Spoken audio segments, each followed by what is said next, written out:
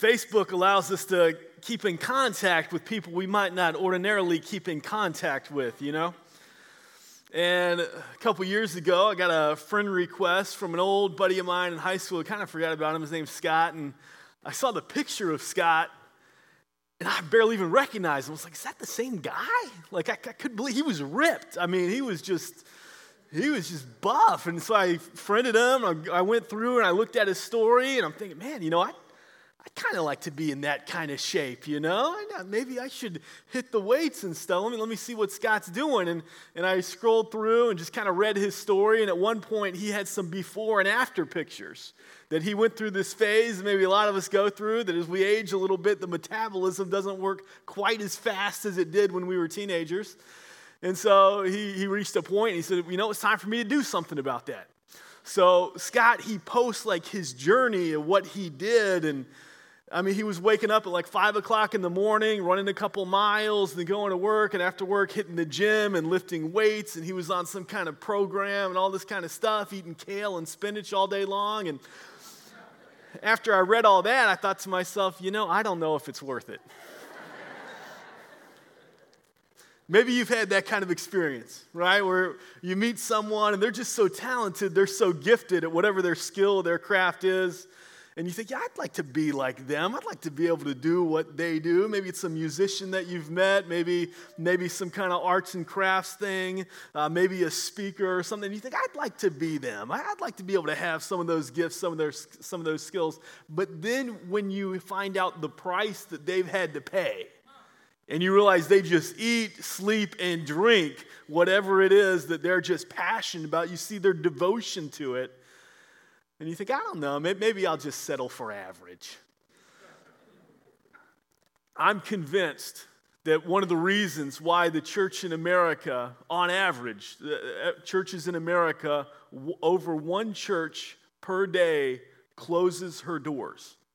I'm convinced that one of the reasons why that happens, one of the reasons why people stop going to church, why some people just attend church several times a year and consider themselves members, is not because of exhaustion, not because of attacks by the enemy, but because this fog has crept in, that there's a malaise that comes about, and the church begins to fail to understand what her mission really is. And we settle for other things. We settle for average. And we say, oh, this is good enough. I am a good enough Christian if. The church is good enough if. And we settle for average because the church drifts away from the glorious, grand mission that God has called us to.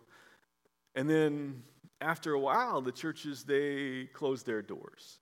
This morning, we're continuing our series in the book of Acts, Blueprints of a Healthy Church, what a healthy church looks like. And we've been going through the book of Acts, and we've been watching how God has designed this transformational church to impact the world. And if you're in any kind of a spiritual fog this morning, if you've kind of drifted away from your mission, or maybe you just have questions, well, hey, I'm a Christian, but what does that mean? Then I hope that this message this morning will encourage you. That it will just kind of propel you to live out the mission that God has called you to. And if you're on mission, I mean, if you're a Christian and you're living faithfully each week, doing the work that God has called you to do, then I hope this morning is just gas in your tank to get out another week and just make more and better disciples of Jesus Christ. So we're going to begin this morning in Acts chapter 2, verses 42 through 47. Acts 2, 42 through 47. And you'll remember just kind of where we've been, that before Jesus ascended into heaven, that he clarified the mission for his church. He said, hey, you got to wait for the Holy Spirit to come, but then once he comes, he's going to give you power, and you're going to go out and you're going to be on the witness stand. You will be testifying about who I am and what I've done, and you're going to do it here in Jerusalem and in the whole province of Judea. Then you're going to go to those people you'd never thought you'd go to. You'll go to the Samaritans, and then after that, this church is going to be a launching pad that's going to reach all over the earth. And so this happens, and then in Acts chapter 2, the Holy Spirit is given, and we saw that last week where Jesus, he's left, but now the Holy Spirit comes upon the people, and they begin testifying. They're doing just what Jesus said they would do. They're testifying about who Jesus is, and it's done in even a miraculous way as the apostles begin speaking in foreign languages so that everyone there can understand the good news of the gospel. And it's this incredible thing because the church is born. And as the church is born and the gospel is spread, you have over 3,000 people who come to know Jesus. 3,000 spiritual newborns right there. You know, I can remember when our oldest, Emma, was born, and we were in that hospital room, and as we were there, and Steph was about to give birth to Emma, there was the song playing there in the background, "Sing to the King." And I can still just hear that song playing as Emma was born, and then just getting to hold her for the first time, because there were these months of anticipation. You know, you just couldn't wait for the baby to arrive, and here she is, and you're holding her, and she's beautiful. And then shortly thereafter, there came diapers.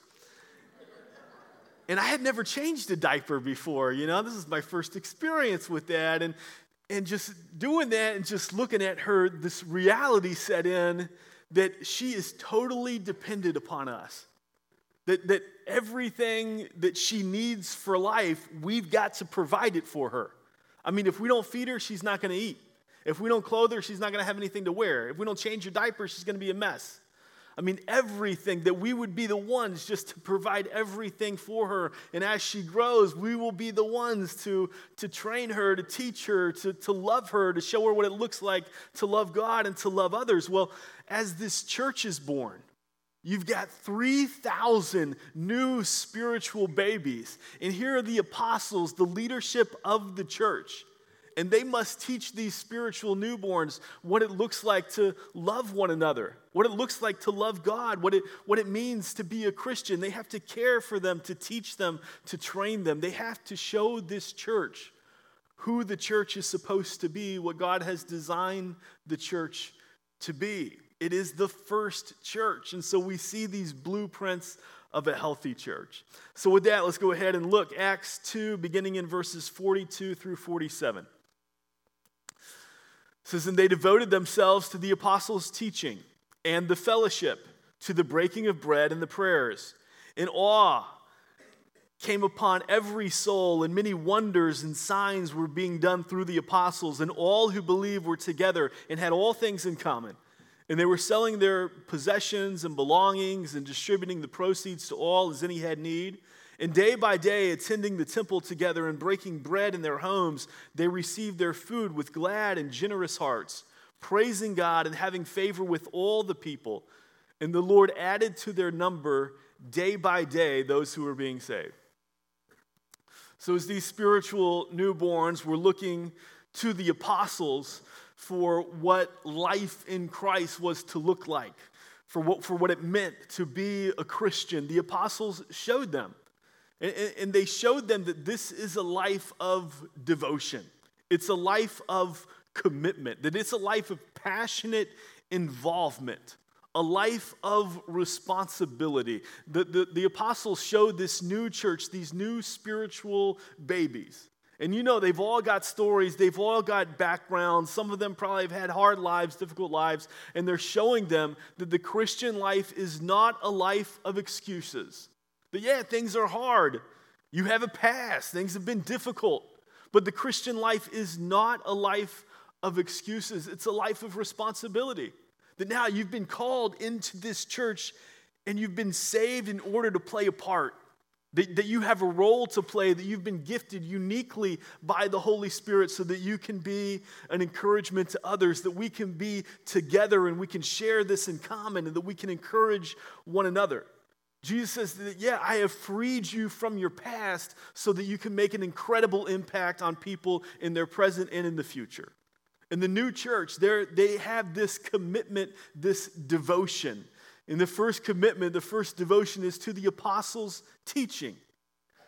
I think one of the reasons why the church exists in such a fog today is because the church no longer knows what to believe. I mean, you look at churches across America, and preaching has fallen on hard times. I mean, even the word preaching, you know, if you say, oh, you're just preaching at somebody, it doesn't even have a good meaning anymore, right? Like, oh, no, they're just preaching. Oh, well, that's a bad thing now. And you look at it, and you look at churches across the country, and you've got preachers who they get up and they may cite a text, they may read a passage, but then they just go on and preach their own self-help or whatever it is they want to say, just make their own point, but they are not faithfully expounding and explaining the scriptures. They're teaching whatever it is they want. And you can go to other churches and they're teaching the scriptures, but you would think that you've just entered a funeral service. Because it's dry and it's somber and it's sad and it's kind of depressing. It's stiff and dry. The Bible is anything but boring and stiff and dry. The Bible is life-giving. It is living. It is active. And to make it stiff and dry is sinful. And so, we got preaching, and I've been in places and preached in numerous churches, and I get this comment sometimes that, "Oh, Pastor, I didn't fall asleep this morning." That's the standard for good preaching now. If you can keep people awake, you think you've done a good job. A mark of a healthy church is expectant worship. Expectant worship, that you come to church and you're excited to hear what the apostles are going to teach. You're excited to hear what is going to be taught from the scriptures. You're excited to worship together with people and sing praises to God. This is what we see at the birth of the church. That the people are excited. They can't wait to hear what they're going to learn next. They can't wait to be equipped so that they can go out and be a better blessing in their communities. They're excited for the apostles to break open the text and point them how the Old Testament revealed Christ and now how Jesus is present with them always through the Holy Spirit. They expect to hear from God. They expect to be taught. This is a mark of a healthy church, that we learn to think rightly about God so that we can live rightly before God. A healthy, transformational church comes to church excitedly, expecting to learn from the scriptures so that they will be equipped and then be scattered again to impact the community. And as the week goes on, and in a healthy church, they can't wait to get back. Because they know, I need that gas in my tank. I need to be filled up again. I can't wait to get back and learn some more. The job of the apostles was to hand down this pure doctrine to these new spiritual babies. They had just come to know Jesus, but they didn't know a whole lot. And so the job of these leaders were to teach this church what to believe and how then what you believe impacts how you live. And the job of the first generation church after this happens is they must teach the second generation church what they are to believe and how what they believe impacts how they live. And then the second generation church, the third generation church, and we are just part of that line where the Holy Spirit has empowered people from generation to generation to generation to rightly divide the word of truth so that we can understand it well and it impacts the way we live our lives. But this first century church, this new church, it's not devoted simply to study. The church was also devoted to fellowship. In the Greek, the construction of this verse is very clear that the fellowship consisted of breaking of bread and prayer. It's not 4 things, it's really 2, but the second thing, fellowship, had 2 parts to it. Breaking of bread and prayer.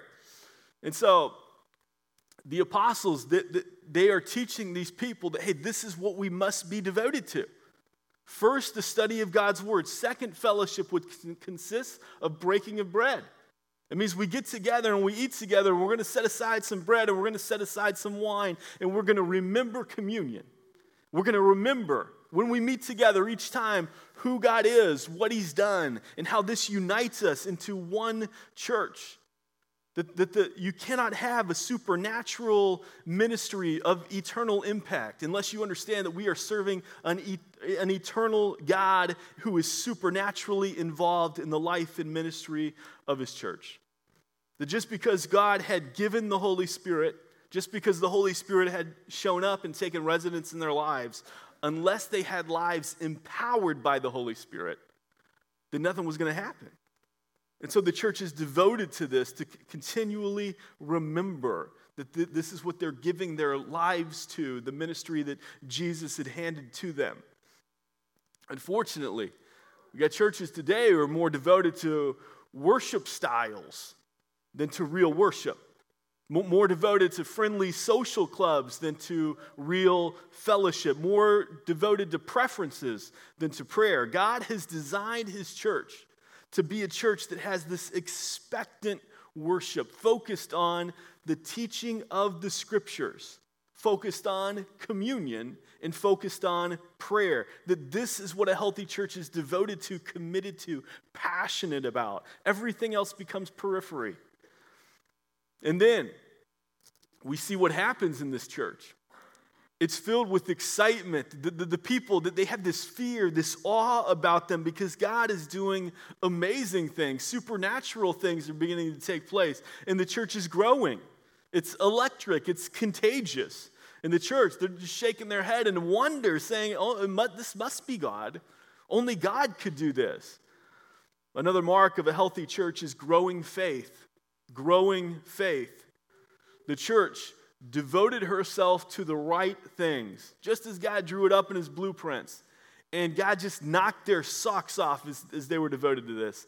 And healthy things grow. Healthy things grow. The church grew numerically. The church grew spiritually. And you see it. They're meeting together in people's homes. They're breaking bread in people's homes. There's no formalized way or routine that, hey, they're doing communion this way every single time. It's the method wasn't as important as the heart behind it. And they're excited to be in each other's company, to be sharing what they had. I mean, you see this, right? They have everything in common, and they're selling their possessions, and they're giving to others who have need. And you see it happen. We'll look at it in a little bit in Acts chapter 4 with Barnabas. But some people want to use this first century church and say that the church embraced some kind of socialistic type of communal living. That's really not it at all. This church is gathered together, and they're enjoying the fellowship of one another and enjoying the presence of God. And as they see God work, they begin to say to themselves, I am more interested in the advancement of God's kingdom than I am the advancement of my own kingdom. That if I have anything that I could possibly give to someone else, it's just the generosity of this church, of our church. As we look and we saw the need down in North Carolina and South Carolina. We got to hear Brother Bobby this morning just share about the impact that has, being able to give some of what we had and just say, here, maybe it could be better, a bigger blessing for you than for us. And this is what the church is doing. It's not out of compulsion. It's not because you have to. It's because I get to, that I'm a part of something bigger than myself, that I've been adopted into this family of God, this community of faith, and that causes me to have a real loose grip on everything that I have because I'm more interested in the advancement of God's kingdom than the advancement of my own kingdom. And so they share everything. Under the Old Testament, the Jews, they were required to give a tithe, to give a tenth of what they had back to God as an act of obedience. Under the law of grace, Jesus comes in and he doesn't reinstate the tithe. Christians, nowhere in the New Testament do you have Jesus commanding people to give a tithe, to give a tenth. No, Jesus instead says that we are to give abundantly, that we are to give cheerfully, not under compulsion, but because we have this desire that we care more about the advancement of God's kingdom than we do about the advancement of our own kingdom. See, Jesus, he takes the commands of the Old Testament, and anytime he reinstates them, he always one-ups them. They never stayed the same. He says, hey, the law was the bare minimum, okay? You know what it was said in the law, do not murder. No. That's the bare minimum. You can't even hate somebody in your heart. I mean, the law said don't commit adultery. That's the bare minimum. Don't even lust. And it's the same thing is true with giving. It says, hey, the law says a tenth. I'm saying just give abundantly.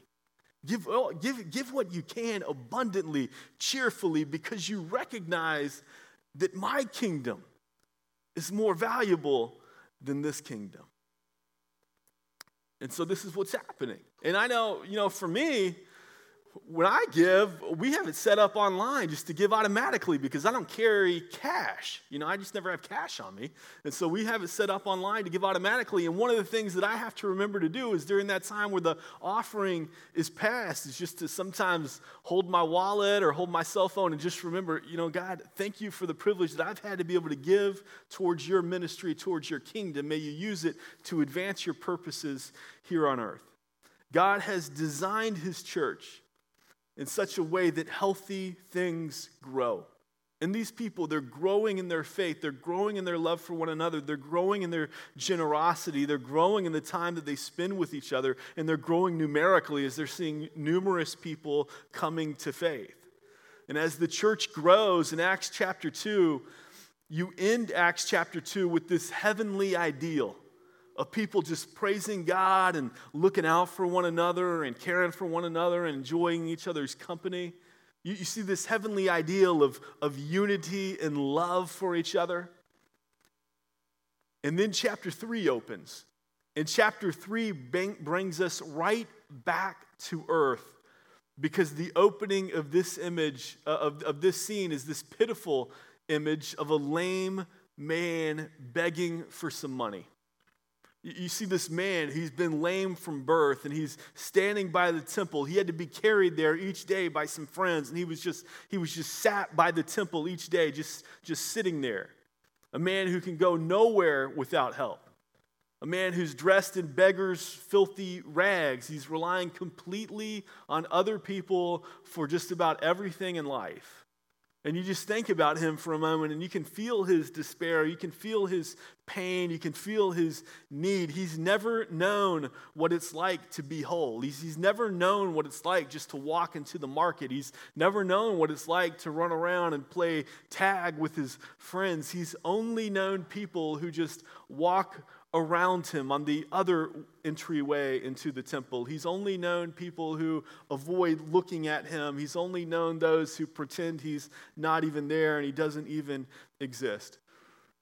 And then one day, Peter and John come by.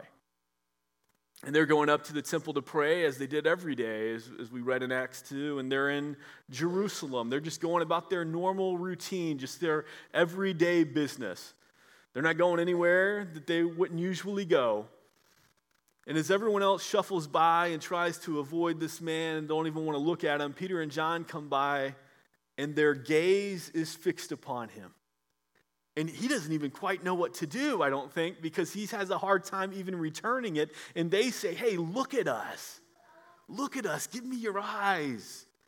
And he looks up, and I'm sure that he's hoping that, perhaps they will give me some coins and I can buy some food tonight. Instead, Peter says, silver or gold I do not have, but what I have I give you. In the name of Jesus Christ of Nazareth, get up and walk.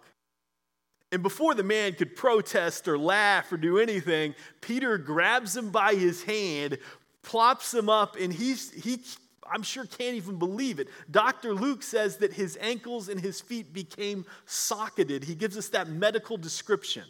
And then he's jumping around. I'm sure he's trying to test things out a little bit. And he's leaping around and he's praising God and just enjoying being able to be made whole again, to walk around, to jump around. And he's praising God, and he goes into the temple with Peter and John. And you can just imagine the gasps and the stares. The people are looking and they say, wasn't that the lame man who was begging by the gate? He said they're begging for money every single day. How did this happen? Who did this? Who caused this? What does this mean? Is this for real? What's going on? You can imagine the questions that they must have been asking. And Peter speaks up again. And he says, hey, it wasn't me and John who did this miracle. It was Jesus. It is by his power that this happened. That Jesus is able to give life to lifeless limbs, and he can bring life to a spiritually dead heart. And Peter turns the healing of this lame man into an object lesson for an even greater truth, the truth of the gospel. And he says to people, the crowds who are amazed as they're witnessing this, and he says, if you repent and believe in Jesus, that you'll be completely forgiven. That refreshment will come to your weary soul, that God will live within you. See, the church, the early church, they had this clarity of mission. It's a mark of a healthy church. You remember back in Acts 1:8 when Jesus gave them that big, glorious mission, that you've been called to the witness stand to bear testimony of the reality of Jesus and what he's done. And how it began in Jerusalem, that it began in just the everyday places that are part of their life, just the normal routine of life. And this is what we see now in Acts chapter 3, that Peter and John, they're just going about their normal business. And as they're going about their normal way of life, something happens, the Spirit moves, and they just know that God wants to use them to heal this man. And in healing, they're able to share the gospel. These are men living on mission. This is what a healthy church does. That we live our lives, and in the course of living our lives, we're praying and depending upon God to open our eyes and show us people who we can have gospel conversations with, opportunities to share the love and the good news of Jesus Christ. Peter and John, they share in the temple boldly. They declare passionately who Jesus is, and that Jesus is alive, that Jesus is the only hope of heaven. And then you flip the page to Acts 4, and in Acts 4, the religious leaders, the watchdogs of the temple, they react.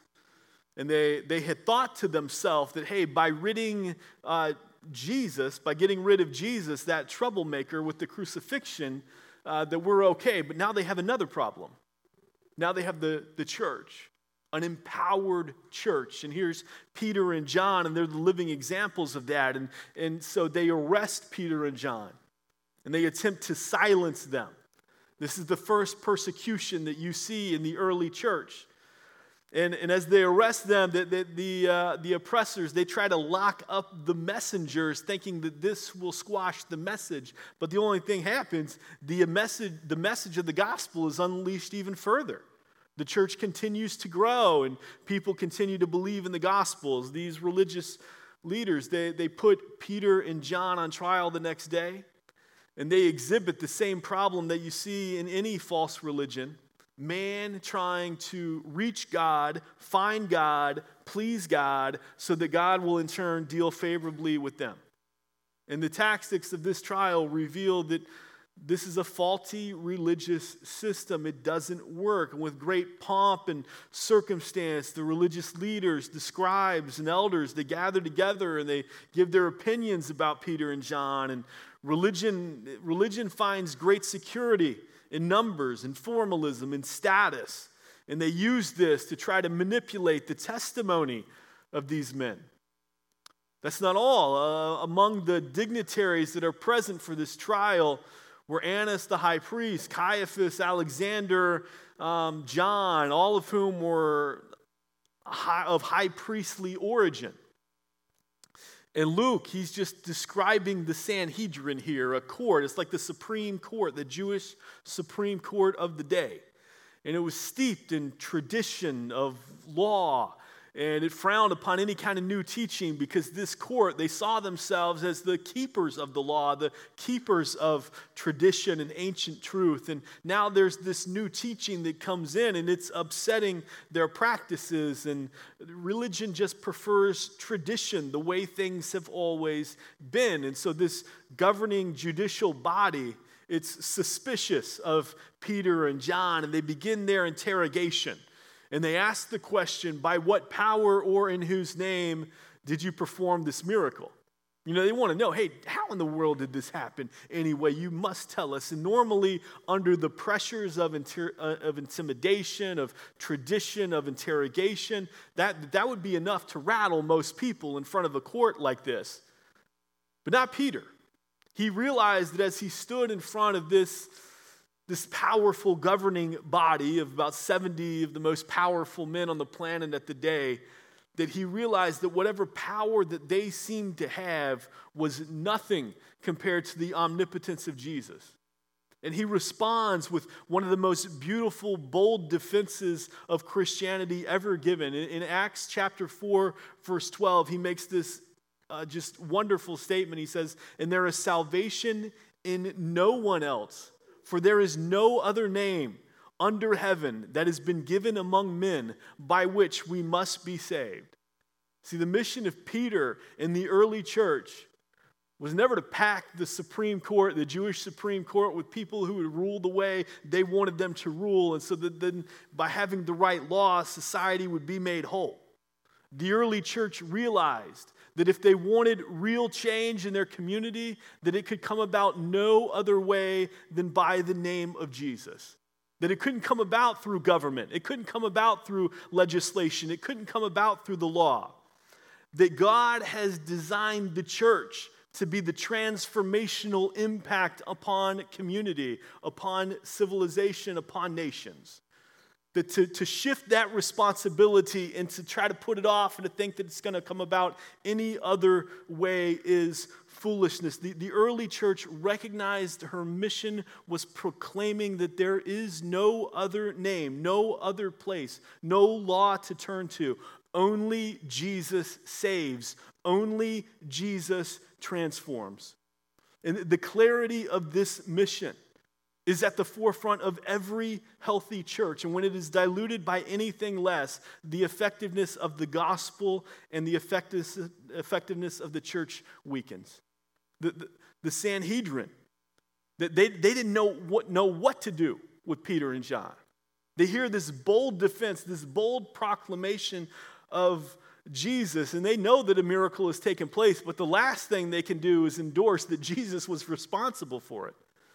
But they couldn't find these guys guilty of anything, so they just try to intimidate them some more, and they threaten them, and they send them away, say, hey, just don't talk about Jesus anymore. And the men, they respond, and they say, sorry, we got to keep telling people about what we've seen and what we've heard. We have to keep sharing the gospel. This is our mission. We can do no less. See, these people, Peter and John, the apostles, they saw a world who desperately needed Jesus more than they needed their next breath. And they had compassion to tell people that Jesus had come to find them. And we see the same world today. A world today who desperately needs Jesus more than she needs her next breath. A world who desperately needs the compassion of the church to go boldly and clearly and share the good news of Jesus Christ, nothing less. The Sanhedrin was powerless to shut them up. So they just threatened them some more. Said, no, you can't do that. You can't talk about Jesus. And then they sent them on their way, and as they go on their way, Peter and John, they immediately return to the church, to the community of faith. And there was no doubt that they were probably bruised from their night in prison and awed by what God had done through them in front of the Sanhedrin. And they just needed to be surrounded by the church because this is who they're called to. These are the people who love them, who care for them. They needed their Christian family. So when you live on mission during the week, the church is not simply a nice place to go. It's not simply the right thing to do. It's not simply an enjoyable thing to be around good people. When you live on mission during the week, it's the only thing to do. It's the only life-giving place that puts gas in your tank. And Peter and John, they realize that the gathering of God's people is of more importance than any other gathering on the planet. That when they were together in the community of faith, when they were together with the church, that was of far greater significance, of far more importance than when they were with the Sanhedrin, the Supreme Court of the day. That this early church, they recognized that the gathering of God's people is of more significance. It has a greater impact than any meeting that takes place in the Oval Office, any session of Congress, any meeting of the United Nations, that it is only in the church where people are truly encouraged, empowered, and equipped for a mission of eternal significance. So all those other meetings, they are important for a time. They are significant for a time. But in the church, God gathers his people and he encourages them, empowers them, equips them for a mission of all time, for eternity. Nothing could be of more importance. In the early church, they had this clarity of mission. They understood that. And so when Peter and John are released, they can't wait to get back and go and share with the community of faith everything that had happened. And after they share, they pray. And I want you to see the type of church that's being formed. Look at Acts 4:32 through 37. Acts 4:32 through 37. Now the full member of those who believed were of one heart and soul. And no one said that any of the things that belonged to him was his own, but they had everything in common. And with great power, the apostles were giving their testimony to the resurrection of the Lord Jesus, and great grace was upon them all. There was not a needy person among them, for as many as were owners of lands or houses sold them and brought the proceeds of what was sold and laid it at the apostles' feet, and it was distributed to each as any had need. Thus Joseph, who was also called by the apostles Barnabas, which means son of encouragement, a Levite, a native of Cyprus, sold a field that belonged to him and brought the money and laid it at the apostles' feet. The church was unified in this mission, looking out for one another, caring about one another, giving to each other, supporting one another, not out of compulsion, not because they were forced to, but because they simply loved each other. God designed in his blueprints for the church a generous, loving, encouraging, focused, unified church committed to the advancement of God's kingdom and nothing less. Anybody would say they'd love to be part of a church like that, a transformational church like that, where people just care for one another this deeply, where they know one another when something happens, this is where I run to. A church that you see people growing in their faith, and you see numbers coming in because people are getting saved, because the church is faithful as they go out and they witness and they share testimony. Anybody would want to be a part of something like that. This church had a clarity of mission. They were devoted to it. They were committed to it. Just as committed as my friend Scott was to just getting in the best shape of his life, just as committed as some people are to a variety of things, the church was this committed to the mission that God had given them. But sometimes when we consider the cost, when we consider the devotion that it takes to be empowered by the Spirit like this, we can wonder, do I really want that? I want it, but do I want to be that committed, that devoted? Jesus says, you can't do any less. This is the mission that you've been given. This is the mission of the church. It's of eternal importance. It's the greatest mission on the planet. Heavenly Father, we thank you that you've called us to this great, glorious, grand mission. The biggest mission on the planet that has been going on for over 2,000 years now, where faithful men and women from each generation have lived rightly before you because they've thought rightly about you.